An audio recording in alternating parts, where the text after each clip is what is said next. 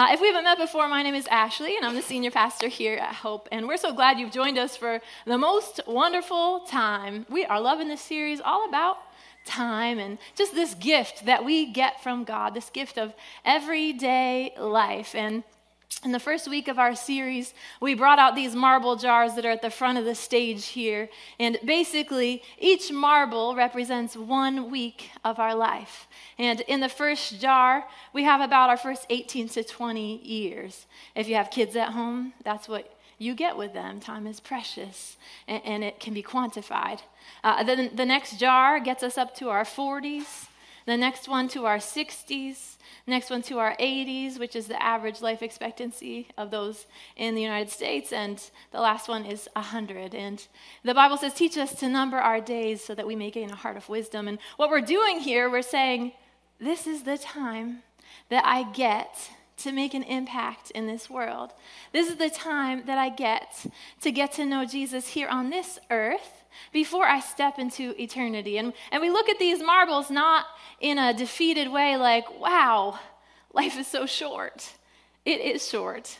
But we look at them with an eye to redeem the time, to say, wow, what season am I in right now? And what does God want to do in this season? And today we're going to be talking about the present. Before we get to that, I just want to invite you out next Sunday at 9 and 11 a.m. My pastor, Richie Neeland, is going to be here. Make sure you're here. Yep. It's a no-skip Sunday. If you can be here, please be here. It's going to be so, so good. Just such a blessing pouring into our church. And then we also, if you are someone who's like, oh, I'm so hungry for God, we're also doing something Saturday night at 6 p.m. here in this room. Come on. And we're calling that a regional night because you can invite your friends from other churches. We're doing it on a Saturday so that they can go to their church on Sunday. But this will just be a blessing to believers. We're just going to worship God together, hear from the Lord, spend time in His presence. And I've been inviting my pastor friends. I'm like, you can come and you can just be a person. You don't have to be a pastor or anything. You can just be. And they're like, oh, that sounds so cool. So I'm excited for what God's going to do there too. And then the following weekend, like Yannick said, our Christmas Spectacular is Friday the 22nd, 6 and 7:30 p.m. That's going to be an hour-long experience. I hope you're inviting your people. I got my sister coming. I'm really pumped about it. Yeah, I've tried lots of things to get her to come to church, and this is the year. Come on, I know you have those people too. And then on Sunday the 24th, we're just going to have 9 and 11 a.m. experiences. No evening experiences for Christmas Eve, just our normal church ones. And that will be different than the Christmas Spectacular. All right, so let's talk about the present. According to a study of 7,500 American employees, 70% of adults in their 20s and 30s are burnt out. So that means by the time we're just barely out of the first jar in our 20s and into the second jar in our 30s. We're burnt out, 70% of us. And that's from a life that we create, right?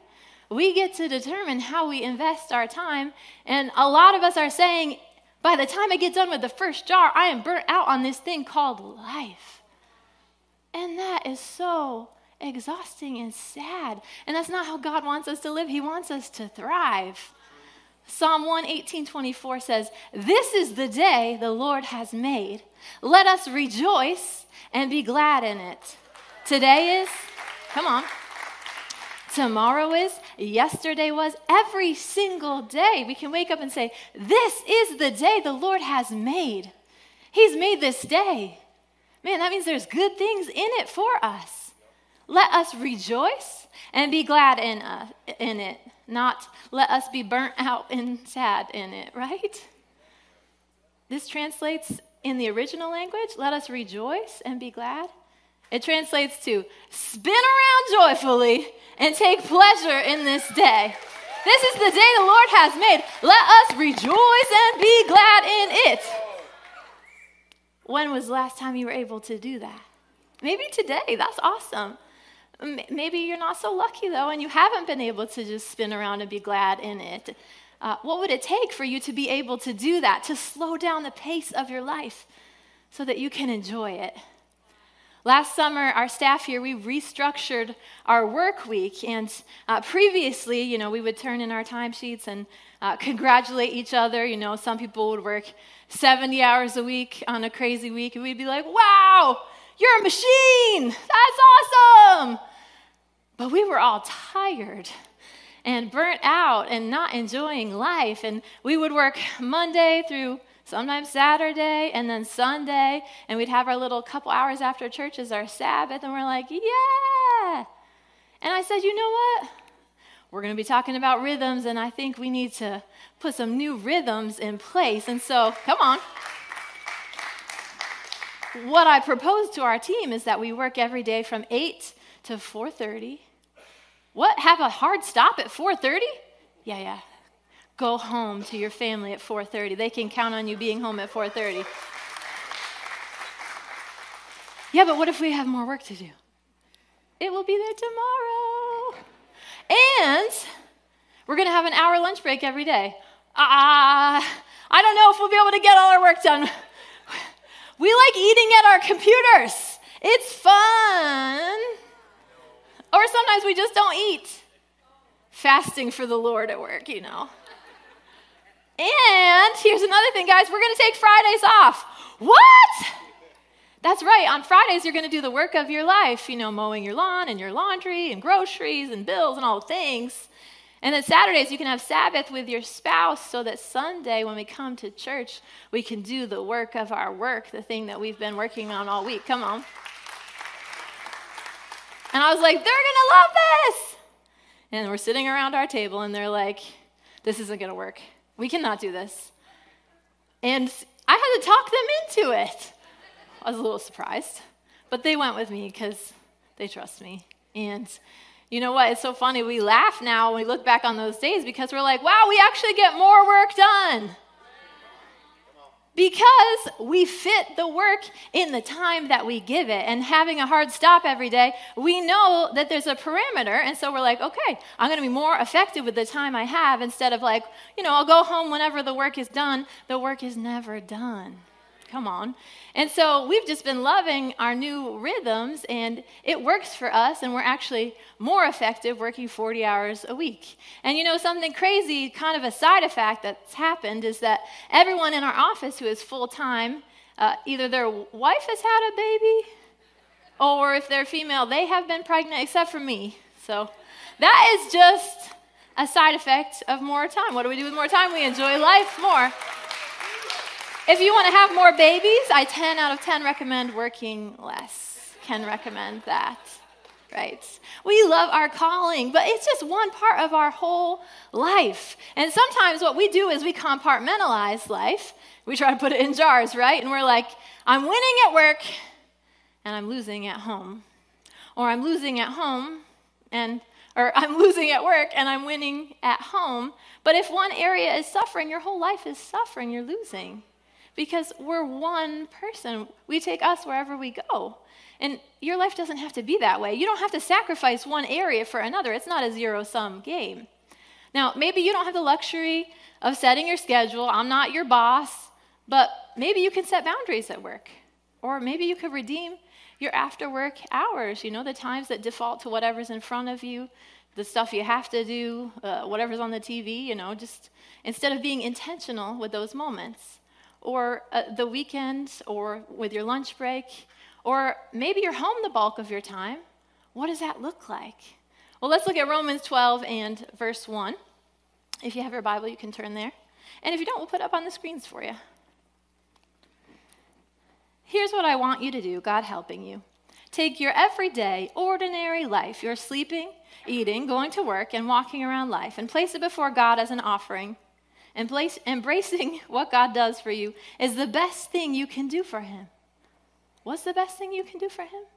Embracing what he has done. Wait, what about being perfect? No, just embracing what he has done. He was perfect. Don't become so well adjusted to your culture that you fit into it without even thinking. Instead, fix your attention on God. You'll be changed from the inside out. Readily recognize what he wants from you and quickly respond to it. Unlike the culture around you, always dragging you down to its level of immaturity, God brings out the best in you, develops well-formed maturity in you. I love this. He says, take your whole life, sleeping, eating, all the normal things that you do that seem really mundane. Your life, that's your life. You're walking around life. You're working life. Take it all and surrender it to God. Say, God, what would you like me to do with my life, with my sleeping life, with my eating life? God, I give this to you. I trust you with it. Embracing what God does for you is the best thing you can do for him. Okay, God, I give you my life, and I embrace what you've done. What have you done? Well, supplied everything that I need through the finished work of Jesus at the cross. So God, I embrace what you've done for me. It's everything. You know, God, he's the father who said to the prodigal son's older brother, everything I have is yours. You're always with me. Everything I have is yours. Present tense, right now, it's yours. Every variety of blessing. So how do we invest our time knowing that? Romans 12, it's saying, recognize what God wants from you in each moment and respond to it. Because when you respond to him, he brings the best out of you. And what happens is you get to know God. You get to know what he put within you, you know. He's the creator. He's got the instructions. He's got all the plans and purposes for you. As you get to know him, he reveals who you are in him. Ephesians 1:11 says, it's in Christ we find out who we are and what we're living for. What happens when we spend time with Jesus is we understand what God says about us because he says those things about Jesus. He says Jesus is righteous. Last week we saw that you are holy and blameless without a single fault before God. That's who you are in Jesus. And then out of that, you rest in what he has done. You receive his joy, his peace, his love, all of his fruits. And then he starts to help you draw good things out of yourself. Proverbs 25 says, the purposes of a person's heart, they're like deep water, but the one who has understanding brings them out. Your heart is like deep water. And when you've trusted in Jesus, God gave you a brand new heart. He says, I take your heart of stone, I make it a heart of flesh. And because God is good and everything that he does is good, he puts good things in your heart.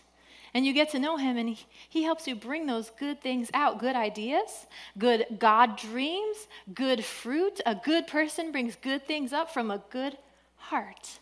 And as you spend time with him, he shows you those plans and those purposes that he has for you. He's hidden within you gifts and talents that are perfect for his call on your life.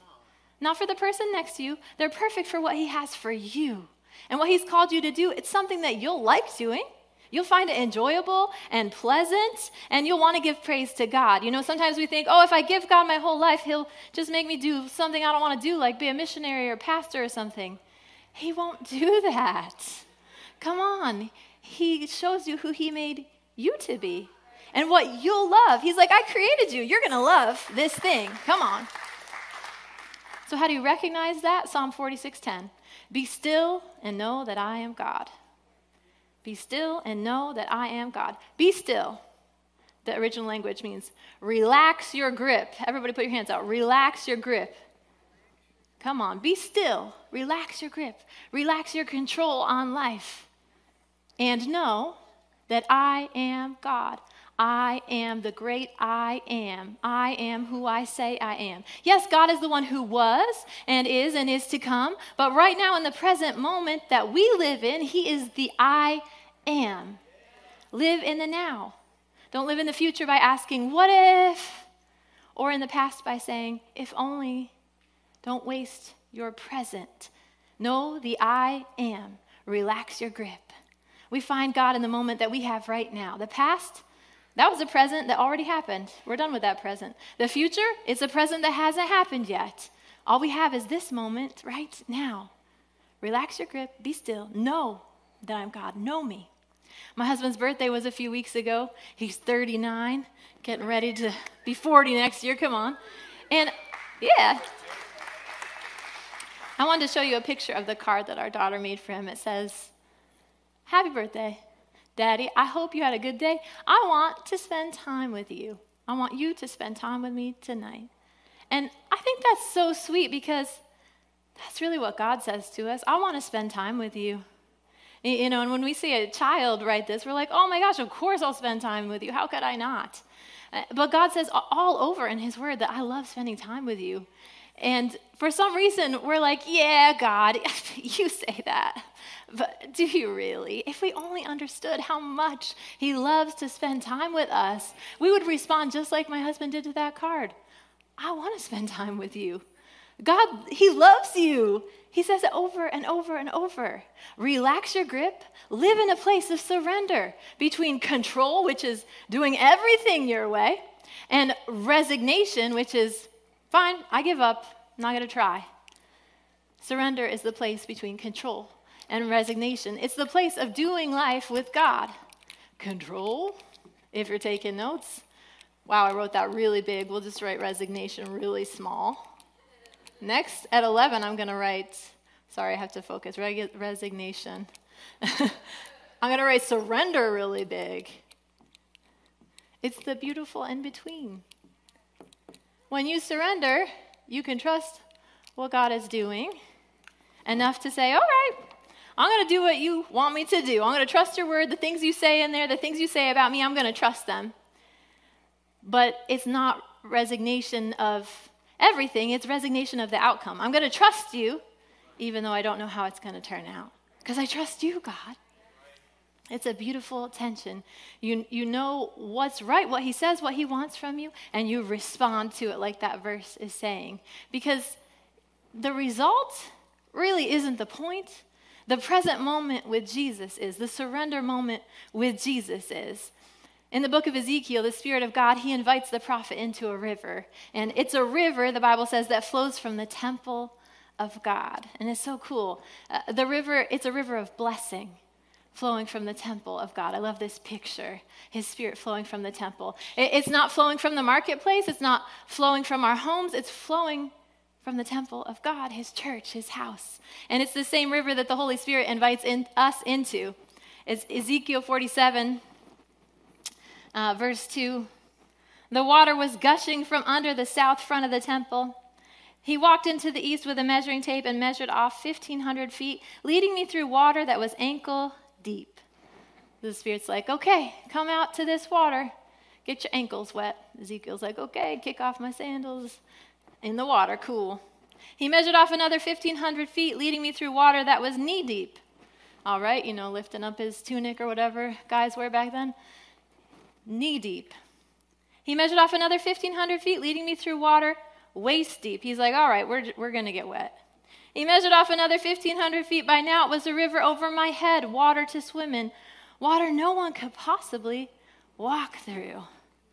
And then we're going to go down to verse 9. Wherever the river flows, life will flourish, great schools of fish, because the river is, turning the salt sea into fresh water. Where the river flows, life abounds.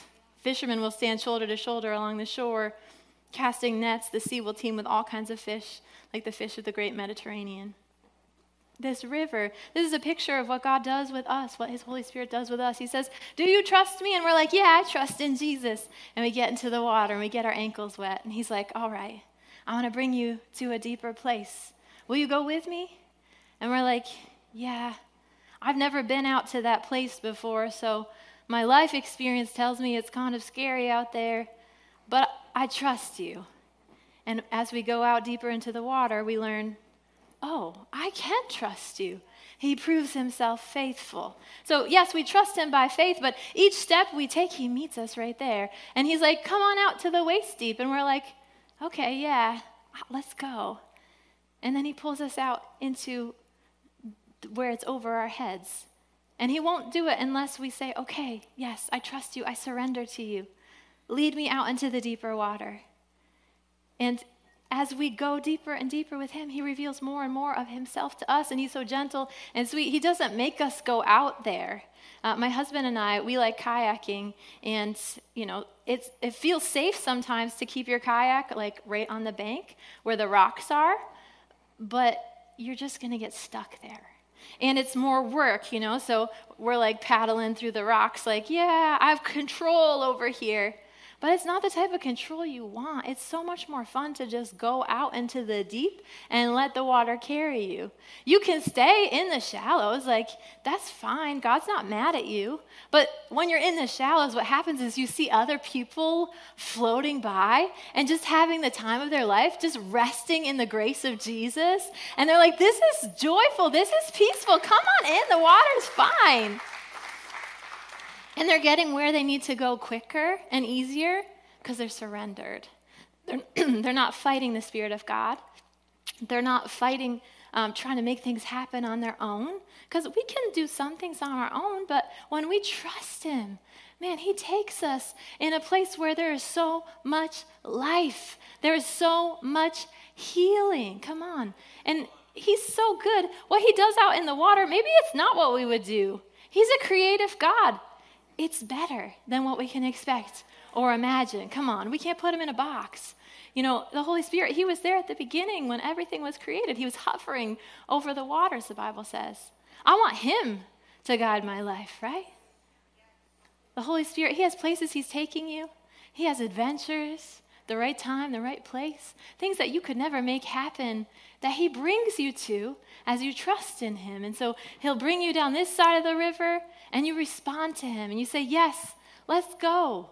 Or He'll bring you this way, or you'll go this way because you're like, I think this route looks better. And He'll set up a little block there, like a little beaver dam or something, and you're like, oh, must be I'm not supposed to go that way. I'm going to try this way instead. That's how do you know what He wants you to do? You surrender to the flow. And we're going to look at how He guided Paul and Timothy in Acts 16, verse 6.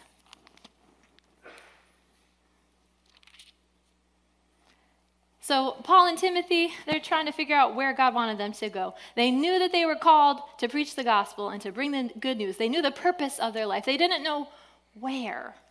They went to Phrygia and then on through the region of Galatia.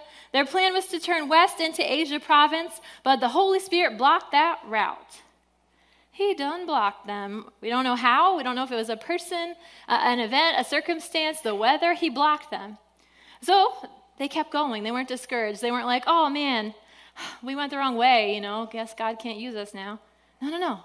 They're like, okay, let's try this other way. We still know our purpose. So they went to Mysia and tried to go north to Bithynia, but the Spirit of Jesus wouldn't let them go there either. Oh, okay. Let's keep trying. Proceeding on through Mysia, they went down to the seaport Troas. That night, Paul had a dream. A Macedonian stood on the far shore and called across the sea, come over to Macedonia and help us. The dream gave Paul his map. We went to work at once, getting things ready to cross over to Macedonia. All the pieces had come together. We knew now for sure that God had called us to preach the good news to the Europeans. I love that. They tried going one way, didn't work. Tried going another way. Holy Spirit said, no, that's not the way. Then He gave them a dream. And they trusted the Spirit to say, that's the map. That's where we're supposed to go. And they went there and they preached to the Europeans. I love that. It required them, though, to trust that the dream was from God, to surrender, to be like, okay, this is kind of weird. It's a dream, but let's go. I love that faith to say, let's step out into the river. We can't swim out here. We just have to trust. Jesus said in Matthew 6:31, what I want to try to do here is get you to relax. Relax. What? Jesus wants us to relax? Yeah. Verse 34, give your entire attention to what God is doing right now. Don't get worked up about what may or may not happen tomorrow. God will help you deal with whatever hard things come up when the time comes. Relax. Give your attention to what God is doing right now, because what He's doing right now is preparing you for tomorrow. But if you're worried about tomorrow, you're going to miss the thing that you need to prepare you for when you get there. Come on. It's like the Israelites. They trusted God every day for manna from heaven. And on the sixth day, they trusted Him for a double portion because He wanted them to rest on the seventh day. So He provided for their needs on day 6. They had everything they need for day 7, so they didn't have to worry about it. He gives you what you need for tomorrow. It's good to plan for the future. You should do that. But God wants you to do it without worrying, without projecting worst case scenarios, without overthinking it. When the future comes, there will be grace. God always gives you grace so you can rest. So when you start living in the now, what happens is you relax. You're healthy, you're whole, you're relaxed on the inside while you're productive on the outside. It's what athletes call being in the zone. I'm not an athlete, but I hear it's a great place to be. You're in a state of joy. Your emotions, they're like on fire, energized. You're like, this is what I was born to do. Where you're fully alive and you feel like you're touching a place beyond yourself and your mindsets. It's the place where Jesus lived when he walked the earth. It's the place where miracles happen because we relax our grip on control. I was reading about a soccer player in 1998. His name was Zidane, I think. You could correct me after church if I'm wrong. He took home the win for his team in Brazil, and he played amazingly on the field. And people asked him, how did you do so well? And he said, well, I wasn't focused on winning the game. I was focused on enjoying the game, on relaxing, enjoying my purpose. And when we enjoy what we're doing, we're stepping into that flow of grace. There are ways that we can maximize our zone by embracing who God made us to be and how he created us to function. So we can enjoy our now better. And part of that is knowing, who did God make me to be? Some of us are morning people. Raise your hand if you're a morning person. So many of us. Some of us are evening people. Any of those? They're just waking up, yes. And then 65% are in the middle. Did you know you don't have to be a morning or night person? I did not know this. Now, does anybody want to change their answer? I'm a middle person, yes. They're like, yes, I'm in the middle. So 14% of us are morning people. This is the sunrise. And what was the other stat? 21% are night owls. This is a moon. And 65% of us are in the middle. What happens is the morning people marry the night owls. This is my husband and I. I'm a morning person. He's a night owl. But when you can identify your rhythms, who God made you to be, like there's not something wrong with you if you're not a night owl or if you're not a morning person or if you're an in-betweener. You're probably thriving more. You're like enjoying more of the day. When you can acknowledge that, you can take that knowledge and you can do more things within those zones. I read that most people only have 3 to 5 hours a day where we're actually productive. Ooh, that's really sobering. And they actually studied this. So they went to the medical field and they saw that you really want to schedule the first appointment of the day because doctors, they're humans too. Anesthesiologists, they have a 1% error rate in the morning. And in the afternoon, it goes up to 4%, which doesn't seem like a lot, but it's 4 times what it was in the morning. If you go for a colonoscopy, your chances of having cancer identified get 5% worse each hour. So you start at, you have good chances at 8 a.m., and then 9 a.m. it's like 5% worse, and then 10 a.m., 10% worse, and you go throughout the day, it's like you definitely should not go in the afternoon. That is a bad plan. The point is, we're more productive in certain time frames. And maybe for you it's at night. But how do we do life if, our jobs need us to work 8 hours, like our kids need us to function more than 3 hours? Well, if you can identify your best hours, you can get your best work done in those time frames. The things that only you can do, the things that take more of your mental energy, do those things in your 3 hours. Do what you're gifted at, what you're passionate about, and what only you can do in this season. And guard that time. Because, you got to tell the people coming in your office to bug you, listen, I'm only productive for 3 hours. We can have this conversation later.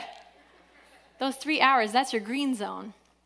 For me, that's 8 to 11 a.m. I try really hard to write my messages then because that's what impacts the most people. And then I try to do meetings in the afternoon when I'm in my yellow zone and I'm like not firing as good on all cylinders. It's like the nap time after lunch. And then my red zone, that's right before dinner. If you're a workout person, that's a good time to work out because it doesn't take a lot of your mental focus. And then somehow you got to rally to find the time with your family to get a new green zone. But if you're a night person, that whole thing's probably flipped for you, so that's good. Do your hardest things in your most productive hours. And only you know how God made you to be. The good news is that studies show that 3 hours that are leveraged, meaning they're on purpose, where you're doing your most important work, 3 hours beats 10 unleveraged hours where you just do whatever the day throws at you, where you just check emails, where you just take every appointment that comes in your room, where you're doing anything and everything people throw at you. No. 3 hours leveraged is more productive than 10 hours of just doing whatever. God has made us in his image, and we're so capable of doing so much more than we think we are. But we've got to let go of what we think we know about ourselves, what we think we know about him, in order to live this adventurously expectant life that God has for us in each moment. Romans 8:15. This resurrection life, the life of Jesus that you receive from God, it's not timid. It's not grave tending. It's adventurously expectant. Greeting God with a child like, "What's next, Papa? What's next?" Like a child, "Where are we going next? Let's go." There's a difference between a life that's full of expectations of what we can make happen versus expectancy for what God can make happen.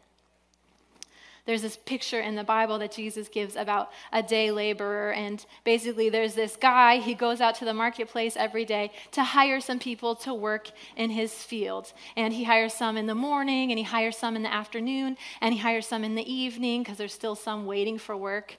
And at the end of the day, he pays all of them the same amount. And the laborers, they're mad. They're like, "I worked a whole day. They worked 1 hour. What the heck?" And he's like, "My grace isn't fair. I give to everyone freely." And so he blesses each one of those day laborers. But what I see from this parable is that they went out each morning not knowing what they were going to do for the day. They knew they were going to get to work, but they didn't know what that looked like. And so what happened is the master, he came to the marketplace, and he gave them their work for the day. And I had a dream about it, actually, just about how day laborers, they depend on God in the present. And they're not like so attached to the work, like, "I have to make this happen." They're like, "God, what do you have for me? I'll do that. That sounds great. God, what do you have for me? You want me to talk to someone on my drive to school today? You want me to, talk to another parent in the parking lot? Okay. I can have margin for that. You want me to, do this thing with my kids? Absolutely, I can do that." And what happens is, at the end of the day, the master, he's the one who rewards each person. But it's not for what we think we can do. It's for what he says, "Here you go. Here's what I have for you. Do you want to do it?" And we're like, "Yes." And maybe we want to do all the things all day, and we're like the people who get to work in the morning, and we're like, "Yeah, serve you all day, Jesus." But maybe we're the people who he hired at 5 o'clock, and we're like, "Well, Jesus, I forgot about you most of the day, but there was that one moment at lunchtime," and he's like, "Yes, I reward all equally.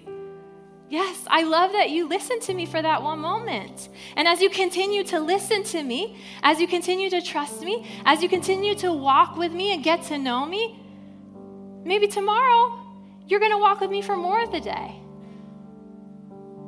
What if we relaxed our grip on each day and we went in planning, what we're going to do, but looking to the Holy Spirit to interrupt us, looking to him for assignments. Ephesians 5:11 says, "Don't waste your time on useless work, mere busy work, the barren pursuits of darkness." Saying, don't waste your time on things you got to hide in the dark. Sometimes we do that, but it's a waste of time. Verse 15, "See that you walk circumspectly, not as fools, but as wise." Verse 16, "Redeeming the time because the days are evil." Redeeming the time. Our time, it's lost until we redeem it, just like we were lost until Jesus redeemed us. Redeem the time. It's our job to redeem it. How do you do that? You take each moment and you use it and say, "God, what do you want me to do with this time?" Verse 17, "Therefore do not be unwise, but understand what the will of the Lord is. And do not be drunk with wine, in which is dissipation, but be filled with the Spirit." Not because wine is bad, but he's giving us a picture. Wine changes you. The Spirit changes you.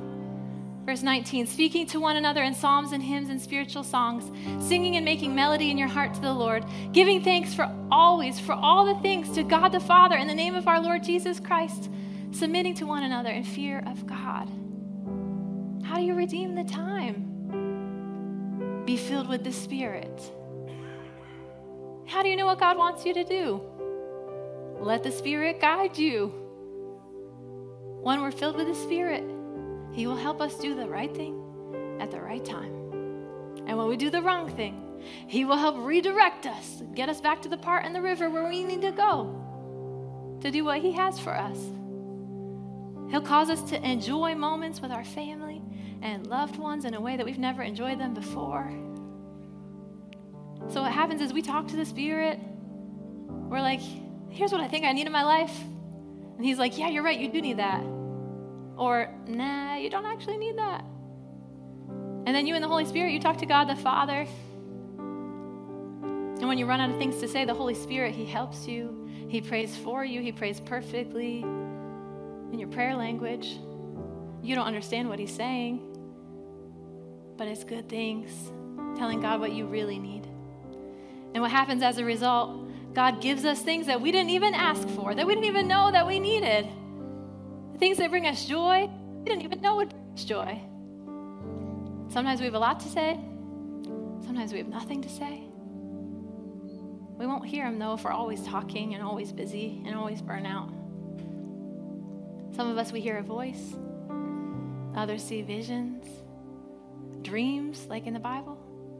This is all in the Bible. Others directly from the Bible. That's one of the main ways He speaks to me, written words. Or through another person or an impression. He's speaking. He's speaking more than we think. What we usually do is we write Him off. We're like, that couldn't have been God. He's speaking. Get to know His voice. Spending time with Him each day, that's your moment to get in sync with what He wants for you for the day. That's your moment where you're the day laborer in the marketplace. Like, hey, what do you have for me today? I want to rejoice and be glad in this day. You'll show me how to do that.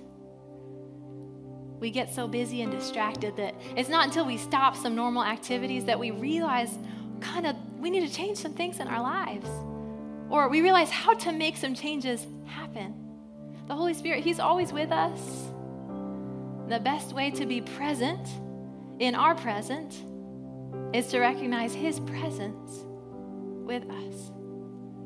We're not alone. He's cheering us on. He's teaching us. He's guiding us.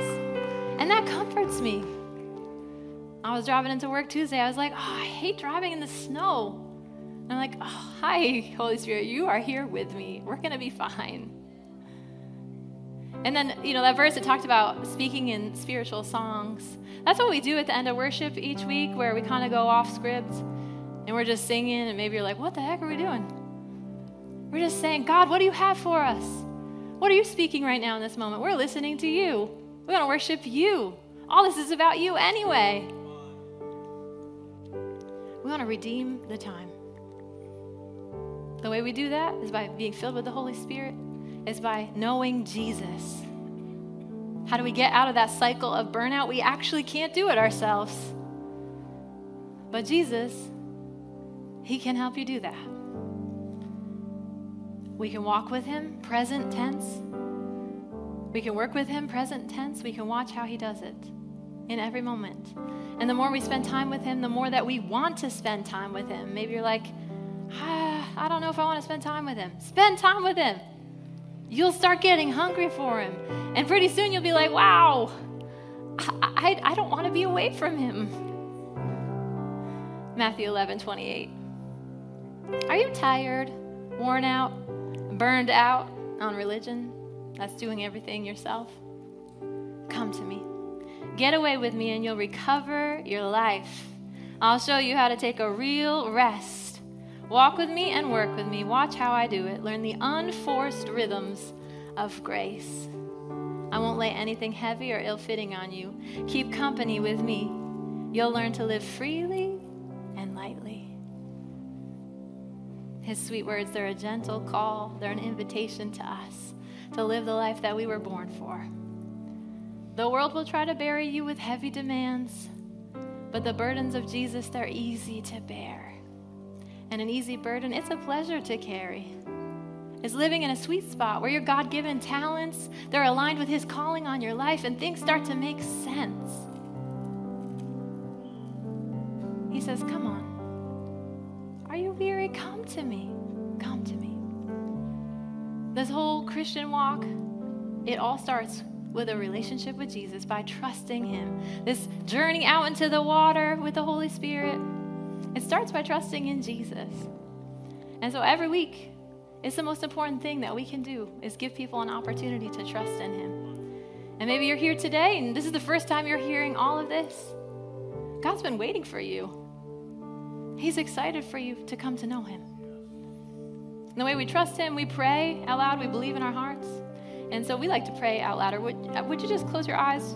We're going to bow our heads. We're just going to have a moment with God. If you want to trust in Jesus today, you can just repeat after me. And these aren't really a special prayer. It's just the desire of our heart. That's what God sees.